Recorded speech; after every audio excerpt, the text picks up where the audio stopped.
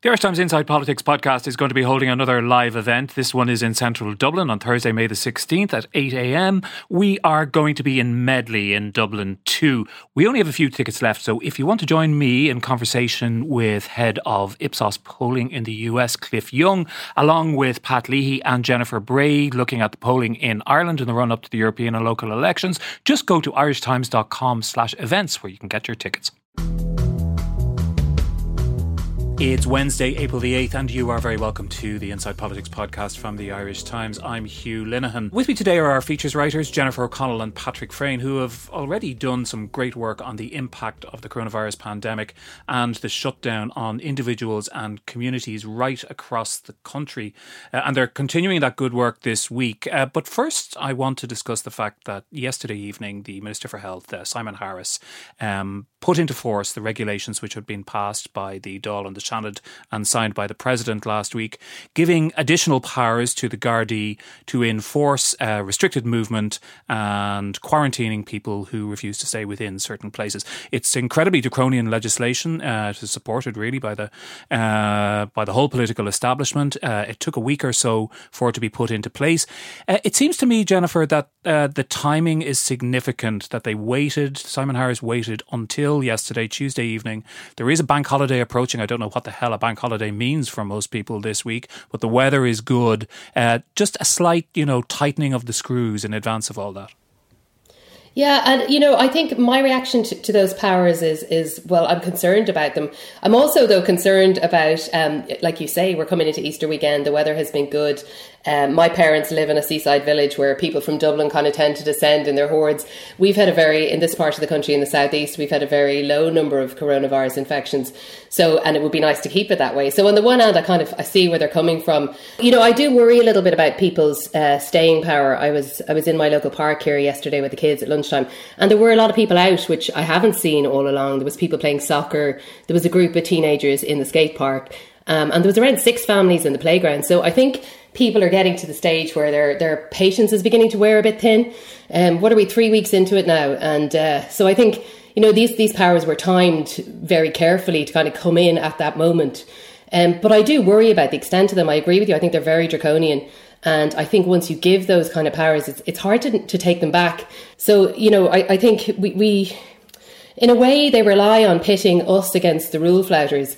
And I worry, as a society about the long-term implications of that, what that'll mean for us as we come out the other side of this, that we're now almost creating these divisions that haven't been there. We're putting a division in where there's only been solidarity so far. So, I wonder what that will mean and how, once you've unleashed something like that, how do you put it back inside the box? There's a lot of psychology in this, Patrick, isn't there? I don't think we're going to know until after this whole thing is over what sort of discussions took place in government circles and state circles about the best way to roll out these things and the timing of them and the way that they should be presented. We do know that in the United Kingdom, from the very start, there was great scepticism about the ability of the state to keep a lockdown going for any great length of time. There seems to be less scepticism about that here, but there is this kind of ratcheting up process, and presumably this was all timed or planned out from the very start, in the expectation really that it would be required as people started to chafe at these restrictions. I think it's very interesting because we're very consensus based in the way we do things in this country, and I think the last 2 referendums kind of consolidated that. We generally don't go for a divisive kind of argument about these things. And my experience out and about talking to people, when I was out yesterday at a Tesco talking to both punters and staff for an article that's this weekend, and I was out last week with a postman, and each time, socially distanced, I spoke to a lot of people, and most people seem to agree on the approaches that are being taken, and most people are largely obeying the rules. So I think what Jen says is right. There's a danger that we pit all of those people against the handful of rule breakers. But at the same time, you don't want even more draconian rules put on the rest. You don't want them saying you can't leave your house, for example, just because there's a handful of people driving around the town. And there's footage. I mean, there's a YouTube clip of a guy who's challenging the guards because there was no law. Like, he was out and he was clearly from the General Authority camp. He was going, you can't, what law would you tell me to go home under? And the guard is basically saying, well, there is no law, and the guard has to allow him just drive on. Because at the moment there are some Egypts out there who don't realise the nature of this crisis and don't realise that these protections are in place for our own good. And even as I say that, I'm aware that when you say a draconian law is for your own good, that's slightly totalitarian and terrifying. But I also have faith, and I've quite a lot of faith in this country at the moment, and I've quite a lot of faith in the fact that most of these decisions are being taken with an eye to what the public view is. And I don't think everything is necessarily the thin end of a totalitarian wedge. I do think we should discuss it. I do think there should be an ongoing reference to the fact that this law is out of the ordinary and that this shouldn't become a norm in peacetime, as it were. I mean, the reality is, Jen, that we haven't actually seen much evidence of people being arrested yet. Well, they didn't have the powers up until about 12 hours ago. But it remains to be seen if people are actually forcibly restrained in any way, or whether really these regulations are used to reinforce the kind of group social pressures which have been the main controlling factor up to now.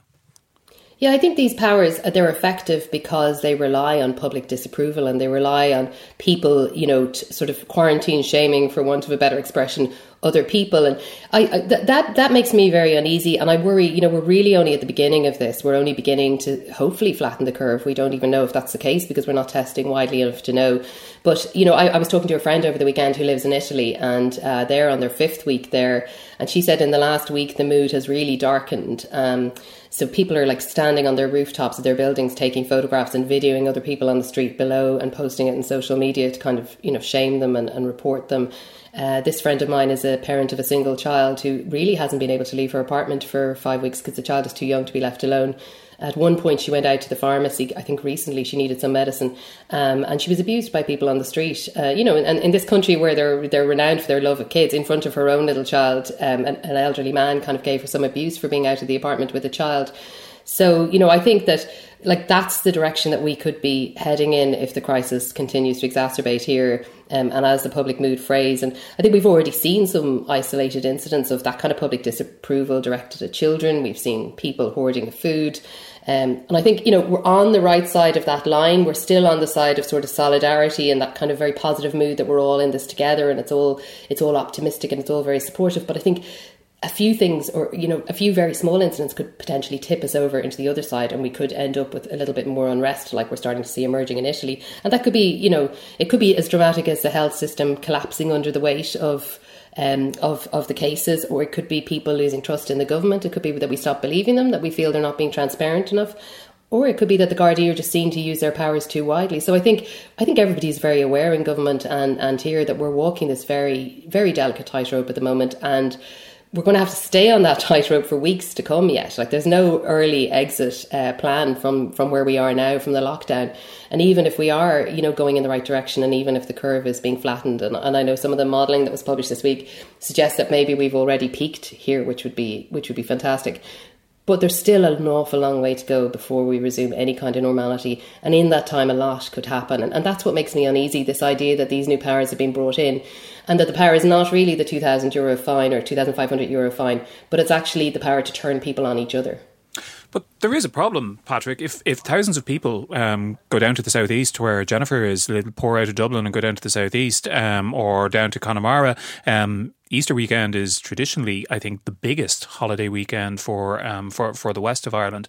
And if even, a percentage of the people who normally do that head down to their holiday homes, well, I mean, that causes a potential medical problem in itself immediately, and especially for the people down there, causes all kinds of potential social tensions.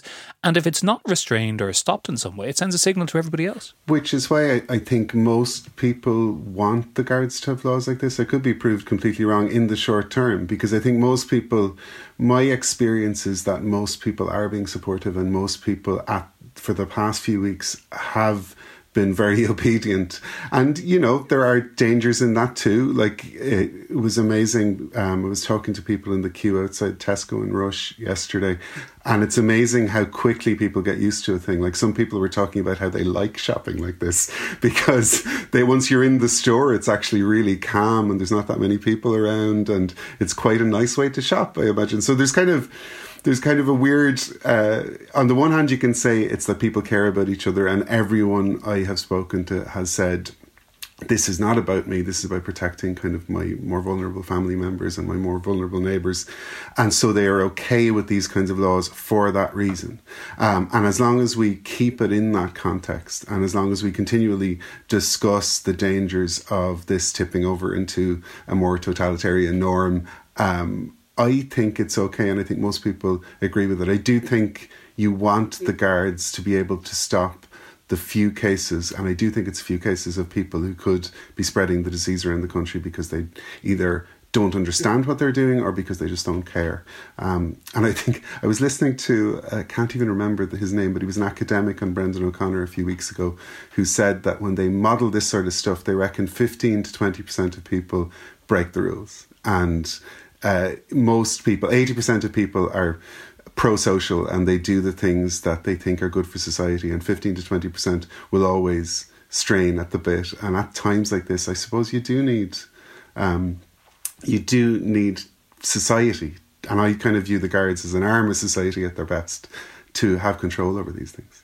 I do wonder, Jennifer, reading Fintan O'Toole's Tuesday column yesterday, and he was talking about how the state, which has a very bad record in some things over the years, has traditionally had a pretty good record in dealing with immediate crises. And I think that's probably true. And there is a sort of coming together that comes in a small country like this. And there is an element of social cohesion that you might not get in other countries. But looking at Italy, and you mentioned Italy, and there does seem to be increasing resistance to some of the measures, particularly in the south of the country. And without being too cliched about the nature of Italian politics, there is a general perception that, I think there was an old motto about traffic lights in Italy, that in the north they're an instruction, in the area around Rome they're a suggestion, and in the south they're a decoration. And there is certainly a kind of a more ambiguous relationship with the arms of the state, let's put it that way, in Italy. And that's true in all societies to some extent. And there are people who are alienated from the state, who are alienated from the police, and particularly in certain urban areas.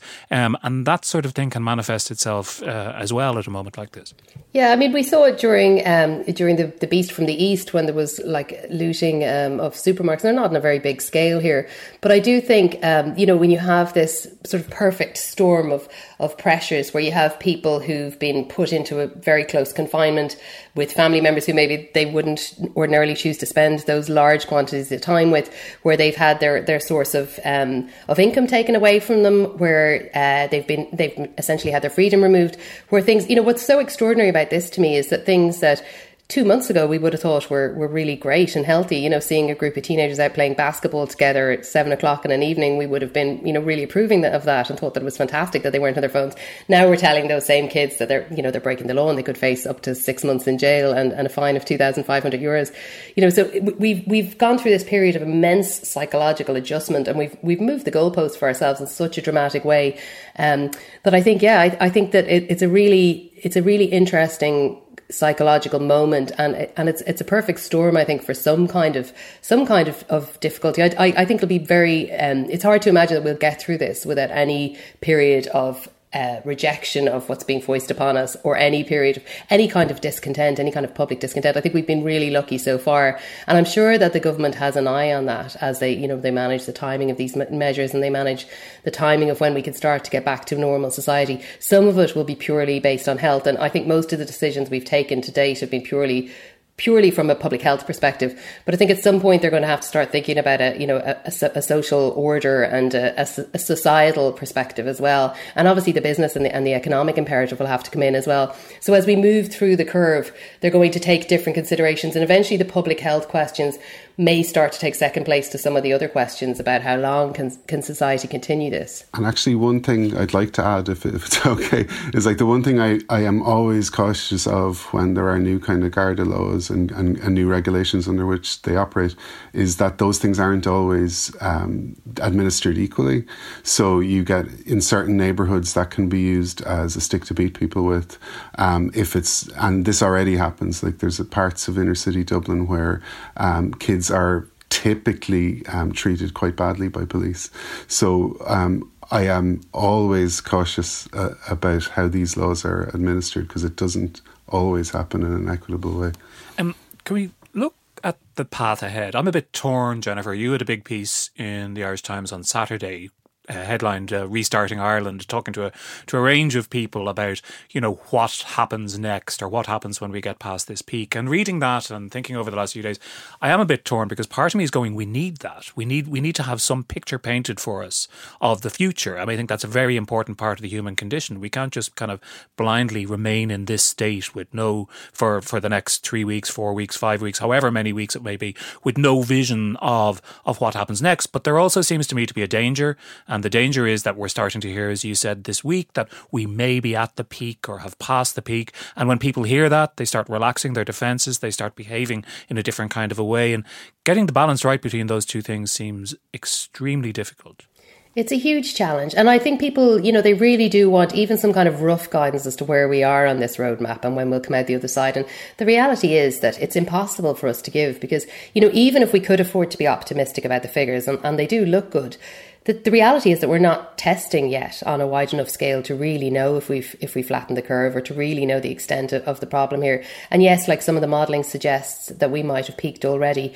But, again, it's just, I think it's too early to say. But let's say that we have passed the peak of the curve and that social distancing has actually worked, and the cases will start to subside by early summer. After that, I think we will really be looking for some kind of guidance as to when Restarting Ireland will re-begin and when we can get back to normal. And the big thing for me in writing that piece, and the heading was Restarting Ireland, is there's no one answer, and there's not going to be one moment when somebody comes into the room and flicks back on the light switch and we can all go back to work and we can all go back out to the pub and we can all go see our parents again. That's not going to happen. It's going to be more, as I said in the article, it's going to be more of the slow turning up of a dimmer switch. Or as Stephen Kinsella put it to me, it's going to be a transition. We have to stop talking about restarting normality, and we have to talk about when we transition. We're really at the very, very first steps of that, because we haven't even begun what will be a really long phased return to normality. But I think what we will see at some point, probably over the next month, is that some jobs that can't be done remotely may be restarted. People may be allowed to go back to work in a very small scale, phased basis. So you might see, for example, some construction sites reopening to a small degree, because we do need house building to continue. The problems that we had, the homeless crisis that was there before COVID-19 is going to be there after. So we need to see some of that. There probably then over the summer, we might start to open up more of society. Most people that I spoke to, even, you would know more about this than me, but in the arts world are not really looking at events in arts returning, best case scenario, till maybe August or September beyond. So, when we talk about a return to normality, I think really we could be talking about the end of the year or even the beginning of next year, before all of the things that we regarded as normal are back, and before we're free to travel, and before we're free to go to concerts and that kind of thing. So in a way, and this point was made to me in the article by Susan Hayes-Cullerton, who's a positive economist. She said it's actually really unhelpful to use language like a return to normality, because people's expectations are going to be crushed, because there isn't going to be an overnight return to normality. But even when we've got through kind of those initial phases and we're going back to work, what is normality then, and what kind of society will we want? And I think that this crisis has shown us what's possible in a really positive sense, and has shown us the kind of society that we could have, and has shown us ways that actually, we can turn, our working lives can be overturned, our health systems can be overturned, our social welfare system can work in a much more frictionless way than we ever would have imagined. So I think there's going to be a lot of things that we got during this crisis that we might be reluctant to let go of in the end. And after that, we're going to be left with, if we do want to hold on to some of those things, if we like having a better, more functioning social welfare system, and we like having a single tier health system, and we like having potentially subsidised childcare for for healthcare workers, which seems to be something that's under discussion now. We don't want to give those things up. Then, how do we pay for them? And that's going to be the next question, I think, that we're all going to be asking, even before we come out of the crisis, even before we're kind of at the beginning phases of the return to normality. We're going to have to start asking ourselves, what do we want to hold on to? And, whatever we want to hold on to, how are we going to pay for it? And those are all political questions, Patrick. This is a politics podcast. We gave our political correspondents a day off today, but in their absence, I've had discussions with Pat Leahy and Jennifer Bray and Fiach Kelly about the subject of government formation over the last couple of weeks. I thought a very interesting column by Cathy Sheridan today, which I found really quite convincing, and it's a different position, say, from Pat's one, which is that it's crazy to try and form a multi-party coalition government with a programme or a plan for several years at this particular moment, and that we'd be better off, if not the national government, which is definitely being shot down as proposed by the Green Party, it appears, just to support the current lot until we get to the end of this summer, because they seem to be doing an okay job and they seem to have the support of everybody, in the same way as Keir Starmer, the new Labour leader in the United Kingdom, has said he's going to support the British government for the next few months, because that's all that needs to be done. I think there's some validity in that. I think what's happening at the moment is the society and the people and the kind of group consciousness to some degree is being kind of completely rewired, because we're looking around at the world with very, very new eyes. Everyone is, and collectively it's hard to see how that's going to end. It's hard to see where that's going to end up. Like, there's people positing, I have been one of them, that this leads to, we're in a kind of crisis socialism at the moment. It's very, very hard at this moment in time for anyone to see themselves as entirely self-made in that kind of old right-wing capitalist model, because you look around and you see how dependent we all are on all the little bits of society, the postmen and postwomen and the people working in the shops and the people working in the supply chains. This is not a unique perspective I have here. Lots of people are just pointing out how all of these things have been undervalued in society, and all of these people are doing their jobs above and beyond what they're usually called to do, usually for quite low wages, and possibly for lower wages as this kind of crisis continues. So the people that the people governing this country are governing are kind of in a process of, while we're all cocooning, we might come out the other end a completely different animal. We might have a completely different perspective on the world. And it's very, very hard to see, definitely we're going to end up wanting a bigger state. And for a long time, there's been an argument in the opposite direction, because now we see that when a crisis happens, you need a strong state. You need a really, really strong healthcare system. You need a strong child care system. Things that we don't necessarily have in this country, things that people have been arguing about for a very long time, but I think you're going to find more consensus about the solutions now than you had in the past. I think the other question then is there will probably need to be tax hikes. So how long our crisis socialism lasts in the face of tax hikes is another question. And I think if you were predicting where the Irish people would be on that kind of left-right spectrum in another kind of year, it would be very, very difficult. And consequently, it's very, very difficult to look at a government and say who would be the most appropriate parties in there. Okay, I'll come to you in a second, Jen, but I just want to push you on one point on that, Patrick, because I prefer to think of myself as a skeptic rather than a cynic, and I'm a little bit skeptical about some of that, partly because the majority of the parties of the left, certainly Sinn Féin, People Before Profit, Solidarity, all the parties which locate themselves most firmly on the left, are in favour of tax hikes, and they're in favour of tax hikes for the most wealthy in society or the top 20% of society, which it's quite possible to support. But you do the maths on this, and you need, in addition to that, you also need to have a broader tax base too, and need to tax people who traditionally are not taxed very much in this country at all. And we've seen resistance to things like property tax, various other kinds of charges, USC, all things which the parties of the left, very unusually in Ireland, have opposed. So there are real tricky political questions for the parties of the left, for whom this should be a great opportunity. I agree completely, and I've never subscribed to the populist left that says that it's all about what the 1% are doing, because it just basically allows an awful lot of people who are quite comfortable to opt out of any tax hikes whatsoever. I think what you see in Ireland is, and actually what you see everywhere, but Ireland is much more sensitive to it, is that where the centre is changes and everyone just flocks around where that new centre is. One of the parts of the puzzle that's definitely happening is there's an increasing understanding and respect for the services we need in this country. The second question that is more controversial, and you're right, like it does raise questions about where we're going to go, is how you fund that and where the taxes come from. And the parties of the left have been resistant to extra taxes for ordinary people. And whereas I believe in way more taxes and way more progressive taxes for richer people myself, I also think it's very, very hard to see that kind of Scandinavian model that people on the left here subscribe to without higher taxes for everybody. And that's going to be a challenge ahead. So on the one hand, you've got a population who are changing their vision for what sort of services Irish government should be providing. The second question is how that gets paid for, particularly in the other side of a crisis when the country has less money. And that's where this could divert off into all sorts of other scarier political directions for me. I mean, Jennifer, you talk to a range of people, from economists and political analysts to people involved in industry and all different kinds about this. Is my scepticism about that we're going to come out of this with a national health service and universal childcare and all that good stuff, is my scepticism justified at all?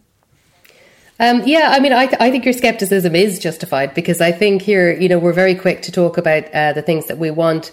We're less quick to engage in meaningful discussions about how you can pay for them, and meaningful discussion about how you can pay for the kind of social democratic system that we seem to want. It has to be more than just tax Apple and tax the rich. That's not an answer. And if you look at the Scandinavian countries that we often do look to, people across all levels of income pay higher tax than they do here. People on lower incomes here pay significantly less tax than they do in the Scandinavian countries. So, I think you're right to be sceptical, because I think we will come out of this and there will be certain fundamental truths that I think we will all have to accept, which is that you can't go on paying a frontline nurse or a childcare worker, a small fraction of what you pay somebody whose job is effectively to move money around in the economy. I just don't think that that's going to wash. I don't think that people will wear that. Equally, though, I think while we want this social democratic system, I think we can't tell people that we've gone through this period where, potentially many of us have lost somebody, where we faced national bereavement on a large scale, where we've had our freedom temporarily suspended, where, many of us have lost our livelihood or, part of our household income. You can't put people through all that and then at the end of it reward them with an austerity budget, to pay for the kind of better society that they want. So I think it's going to be a hugely challenging question for the next government, whoever that government might be. And I think the parties of the left, that's why we need their voices, and we need them to have an input into policy making, because, we're spending this time kind of compiling a shopping list of the ways that we would like society to be better. And I think that's great. That's really healthy and helpful. But the reality is that a better society is going to have to be paid for, and we're all going to have to pay for it. It is not an answer to say that this can be done through Apple taxes, for example. So I think we've got some really tough decisions. Once we get through this period of tough decisions, we've got a whole other set of tough decisions. Once we get through the kind of health curve, then we're faced into the economy curve and the society curve. And we're all going to have to continue, I think, probably making sacrifices that we haven't imagined so far, if we want that kind of society. Otherwise, maybe your scepticism will pay off and we'll come out the other side. We'll look at the menu of things that people want. We'll look at the shopping list and we'll go, do you know what? Let's leave things as they were. We were fine as we were. So I hope that's not what happens. But I think that, there's a fair chance, like you say, when we've seen things like how the water tax the water tax argument went, like it is very difficult to make the case for wider taxes. On the other hand, the property tax came in with an awful lot less. There was an awful lot less opposition. It was managed much better. It was seen as more equitable. I'm not really sure why, but it was seen as a more equitable tax, I suppose, because it was more progressive. But there was very little opposition to that when it came in. So there are probably ways that we can, raise the funds that would be needed to pay for some of the things that we would like to see, like healthcare workers rewarded better, childcare, people in all of those caring careers. We need to stop treating them like as if they're kind of vocation or something that people do because they love it and they don't really care about the money. I think we need to recognise that people who do those kind of really difficult, really demanding, really important jobs, and not just nurses and childcare workers, like Patrick said, people who've kept the economy going on the retail side of things, people who are delivering our post. An Post have done incredible. I know Patrick's been writing about this, but An Post have done incredibly. They've gone way above and beyond what any of us would ever have imagined they would need to do. But I think we need to recognise that a lot of those public sector workers and people who are working in private childcare have been under rewarded. So, there are certain things that we want, and I think we need to decide what it is that we're prepared to pay for. What do we want enough that we are prepared to pay for? And this, Patrick, is all against the backdrop of, we shouldn't forget the fact that we know so little still about this virus and how it's likely to continue to affect us over the next 6 months, 12 months, 18 months, 2 years. Who knows what it is? Should it become endemic, in the future beyond that? We hope for a vaccine. We're not going to see it till the summer or winter of 2021. Probably there are these huge questions floating around about how many asymptomatic cases are out there. We won't know the answer to that until we ramp up our testing enormously. And then the question of how we manage both legally and medically, later outbreaks in smaller clusters and how those things, shutdowns might happen. All those things, it seems to me, are going to influence those sort of political discussions because the relationship of the state to the people is more important than it's been in a very, very long time, and how that relationship is managed and how people think about it is going to influence how our politics changes. Yeah, well, I think any predictions any of us make, and we're all going to make them as journalists over the next while, could make us look ridiculous in another year because nobody predicted this was coming. I was talking to people about the housing market in January around a table, and we were making all sorts of wild predictions, and nobody saw a pandemic that would have us all shut into our homes. I think one thing I'm pretty certain of, though, I'm making a wild prediction, is that this will have a massive changing effect on our society. And it's worrying and it's scary because we're all living in this uncertainty. But it's also something when I have spoken to people, my experience of people out and about is that there's a huge amount of stoicism there, and there's a huge amount of community care and people caring about their neighbours and chatting to their neighbours. I think I've talked to more, at a distance, talked to more neighbours, older people sitting out in their doorways. I've chatted to people I've never even seen in the neighbourhood before. So there's all these, I hate the silver linings thing, but there's all these strange ways in which society, I feel, is slightly rewiring itself. Some of the good things in Irish society are bedding in. I can't make any big predictions, but I do feel like at this moment in time, I'm worried about, I know I sound like a crazed idealist, but I'm sceptical too. I'm aware that when things like this have happened historically in the past, there have been terrible outcomes and there have been terrible political ramifications. But I take a lot of hope from the fact that most of the people I meet when I'm out as a journalist are kind, and they're being kind to each other, and they're being quite stoical about the situation. They're not bucking against anything. So that's, yeah. And Jennifer, you like Patrick are out sort of taking the temperature, so to speak, of the population all the time. Do you bring with you? There's a letter from our managing director that we can print off if we want to go out and need to go out and do our jobs for a presentation to the guards if needed. Do you bring that letter with you? I bring it with me. It's in my car, and I've got the press note as well on Irish Times headed notepaper on the dashboard of my car for doing my sort of socially distant temperature taking. I completely agree with what Patrick says. I do think that people are showing remarkable forbearance, and they're showing huge community solidarity. And one of my very idealistic hopes, as somebody who lives outside of Dublin in a part of Ireland in Waterford, which has really only begun in the last couple of years to recover from the recession and now is plunged back into another recession. And a lot of the predictions that people made when I spoke to them for that Restarting Ireland piece was that, when something like this happens, a lot of the companies that close down and and the jobs that are lost just don't come back. So I walk around Waterford now. I'm doing a piece this week, which will be in on Saturday, on kind of an anatomy of one street in a crisis and what's happening to behind all those shuttered down shops, what's happening to the businesses there. Because, those people are still there. But, when you walk around and you see all the signs saying kind of, closed awaiting further news, back soon, closed in the interest of the health and safety of our staff. It's really incredibly poignant, and I'm not a sentimental person. Normally I'm much less soft than Patrick, generally, but I was genuinely really moved walking around the completely deserted town and just, reading all those signs and thinking about all the lives hanging in suspended animation on the other side of them. But one thing that has given me a lot of hope this week doing that piece about the anatomy of a kind of a ghost street is that behind those shuttered up shops, there are still really entrepreneurial people, and more than ever before, they're talking to each other behind the scenes. They're busy on WhatsApp, they're calling each other, they're having Zoom meetings, and they're figuring out, what they're going to do when they get out the other side of this. And they've been doing things like small gestures, but that I think are quite meaningful. They've been buying gift vouchers for each other's shops so that when the shops open that they will have some customers. They've been, moving mountains behind the scenes to try and stay in business, those of them who are considered essential workers. And some of them have been, in record time, have turned around a website and have started selling online and just trying to keep going and trying to be able to pay their suppliers and keep that element of the business going.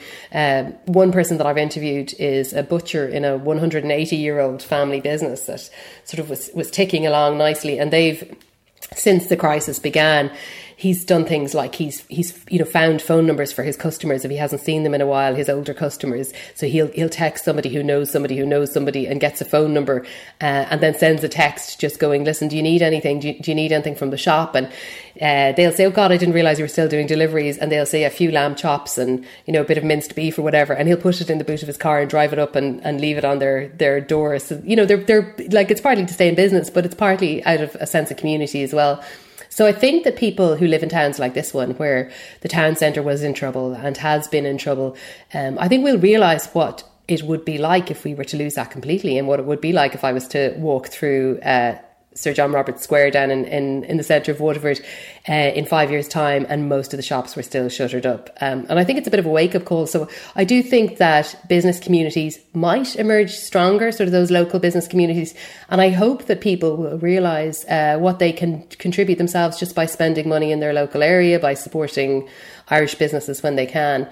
And we've seen some kind of innovative suggestions around how the government could even supplement that and support that. Like our colleague Mark Paul had a clever idea of issuing a 12-month gift voucher for people that had to be spent locally, and as a way of sort of putting cash into the economy and making sure that it was spent in the next 12 months. So that for me, what Patrick says about community solidarity, absolutely. And I also think the solidarity of the small business owners is something, and their entrepreneurialism and their resilience and the kind of the creative hoops that they're jumping through to try and keep going and make sure that they're there on the other side of this, that gives me hope as well. And alongside that, you have the kind of the people you've been meeting this week for your piece this week, I think, who are in the supermarkets, who are really at the front line of keeping us all fed and in some kind of shape over the next while, and who have to go to work whether or not they want to, and probably have to deal with some of these issues sometimes of people not observing social distancing in the way that you would hope, and doing it, in my experience, with remarkable good cheer and fortitude. Yeah, and they're very conscious of that. Speaking to people, like they were, because I was asking, they were telling me, well, actually, I am quite worried because, I met an Argentinian man who was on one of the checkouts and he had a full face mask and he had gloves and he was they were all being very, very careful. But, he has a wife who's on a medication that suppresses her immune system. And he was talking about how, so he has this letter and he wants to show people and he's worried about that.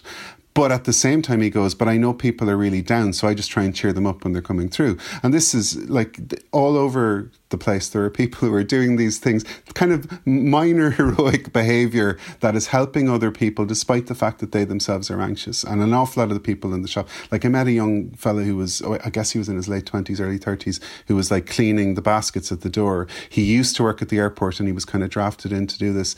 And, he just said in an aside, I said, where are you living? He says he's living with his parents because I can't afford to move out.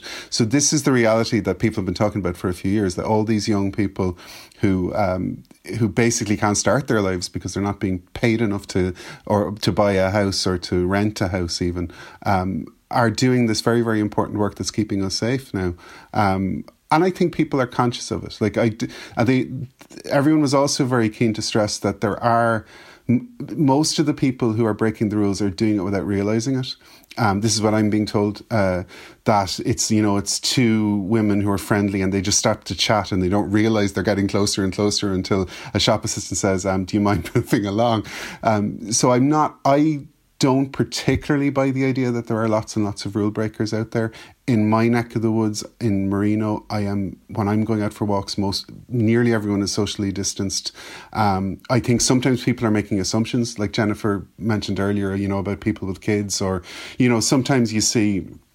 I was being judgmental myself. I was out for a walk the other day and I saw 4 young men all together and they were in their 20s, and when I was passing I realised that they were Brazilian, and then I thought about all of those places where people are heaped in on top of each other along the North Strand where I'm walking home, so they could all well live in one room and I could judge them from a distance going, they're breaking the rules, but the 4 of them could be flatmates in a really, really cramped accommodation for all any of us know.